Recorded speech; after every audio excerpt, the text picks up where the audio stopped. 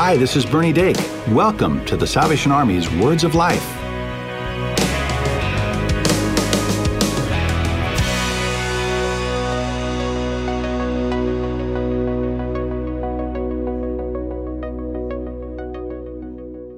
Hi, I'm Megan Hoffer, and if you're enjoying Words of Life, I want to invite you to check out another show brought to you by the Salvation Army.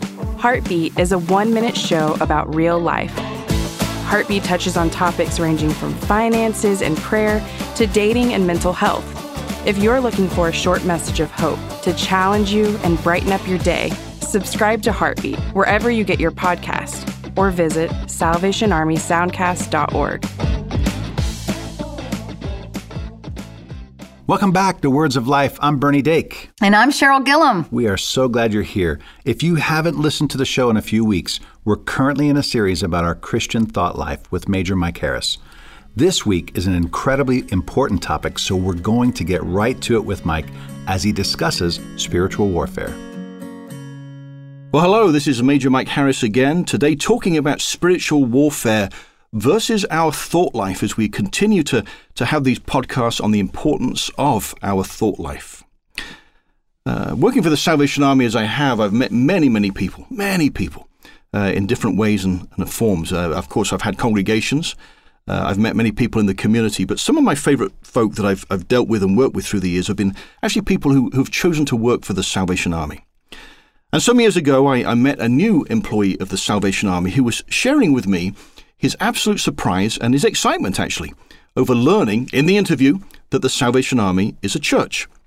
It's a much sort of maligned issue, I guess, amongst Salvationists that people don't know that we're a church, and certainly we wish more did.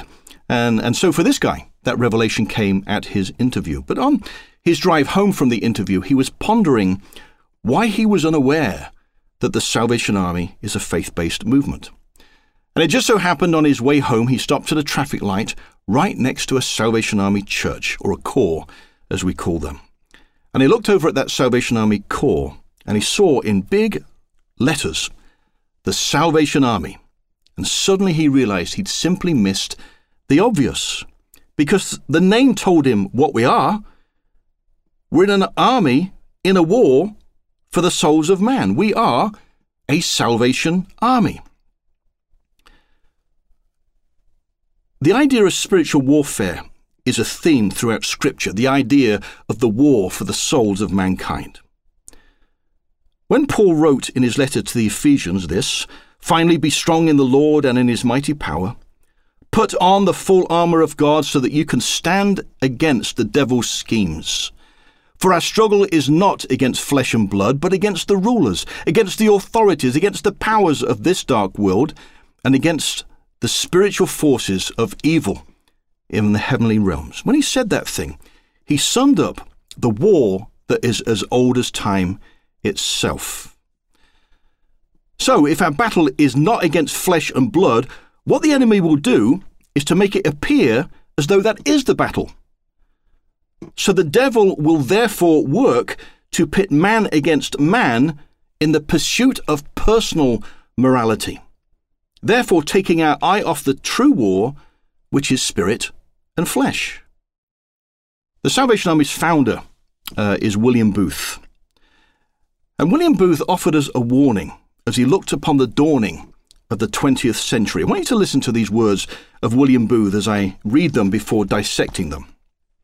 This is what he wrote.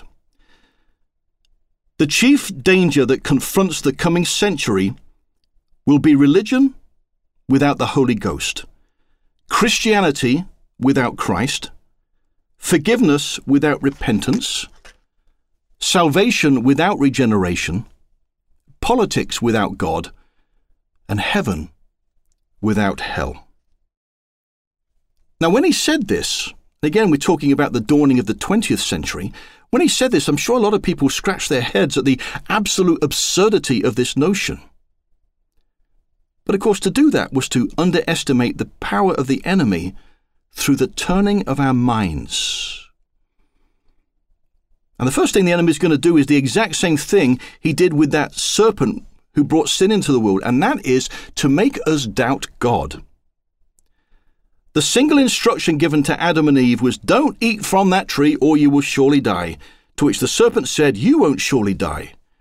God just doesn't want you to be as knowledgeable as he is.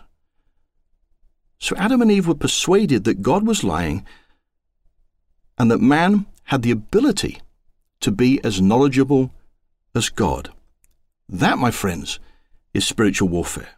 The fight for our minds, thus the fight for our hearts.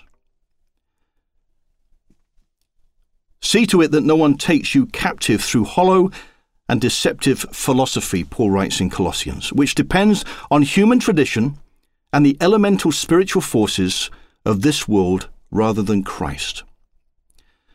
So let's look at some of the ways that the devil is trying to turn our minds from God and his laws as outlined by William Booth. Let's start with religion. Religion has become a bit of a dirty word in the Western world, and with good reason. Because many have used it as a platform to stand on while we judge the world. Perhaps if I'm a bit more moral than you, I can feel a bit better about myself, people might say. That, my friends, is religion without the Holy Spirit. By taking away the Holy Spirit, we can only see the sin in the person, not the potential in the person. But if we bring the Holy Spirit into the equation, we believe a life can be changed and a soul redeemed. Christianity without Christ is a world without grace. And historically, I think this has been manifested itself in the judgmental church, the kind of deal where the church will go out and with placards protesting a certain group of people with placards saying, "Burn in hell," whatever the case may be. That's the church without Christ. That's Christ without grace. But by bringing Christ into the equation, we truly believe in grace, that unmerited favor of God, and therefore believe that while we were sinners, Christ died for us. Grace is a wonderful gift. We must recognize it is given for the sinner. We must never go out and condemn man.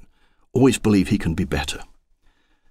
However, there is another problem going on with grace, and it's the watering down of God's laws that's creating a situation where it seems that grace is not necessary. If there's no sin, there's no need of grace, because grace is only necessary if there is sin.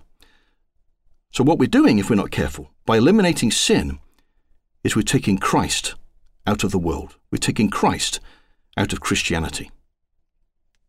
The next thing that William Booth mentioned was forgiveness without repentance and salvation without regeneration. And these two ideas kind of go in the same direction.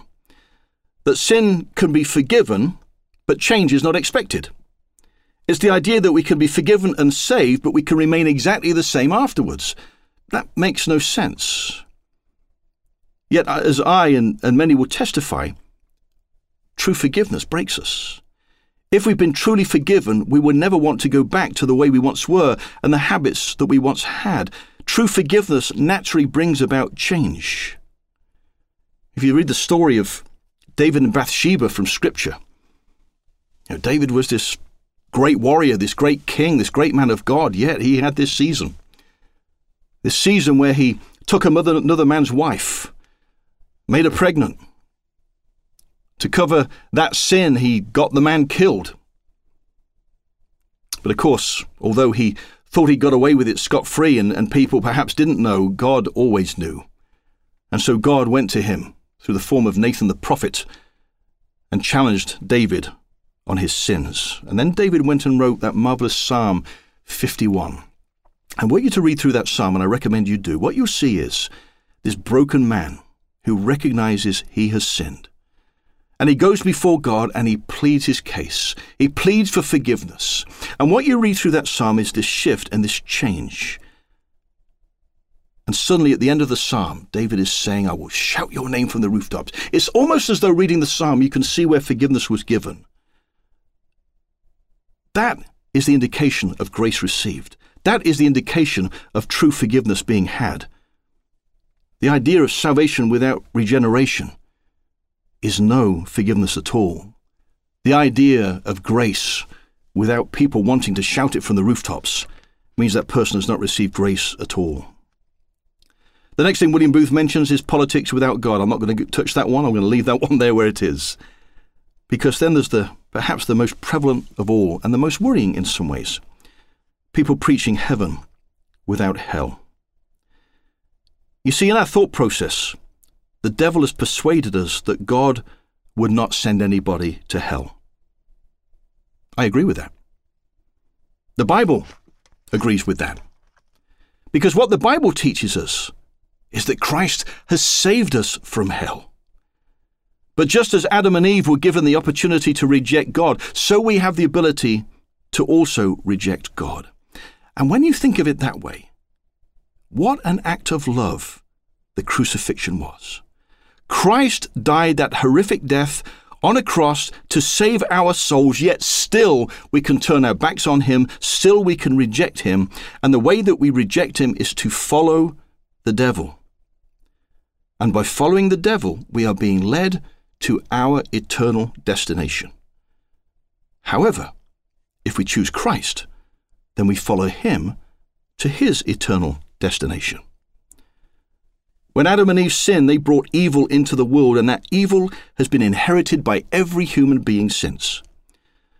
And by following the words of the tempter, Adam and Eve made sure that every person born from that point on, in other words, every human being in history, was born with a sinful nature. Remember that. We're all born as natural sinners. I remember talking to an alcoholic some years ago. He told me, I have no choice but to be an alcoholic. His dad was an alcoholic, his mum was an alcoholic, his siblings also were alcoholics. He said, I have no choice, and he wasn't totally wrong. However, to resign himself to a life of alcoholism was to dismiss his potential in Christ. Were he to choose to follow Christ and not his addiction, he would not only change his mortal life, but he would then follow Christ, not the devil, but he would follow Christ to the ultimate destiny of heaven. Friends, spiritual warfare is very real, and the battle for your mind is terrific.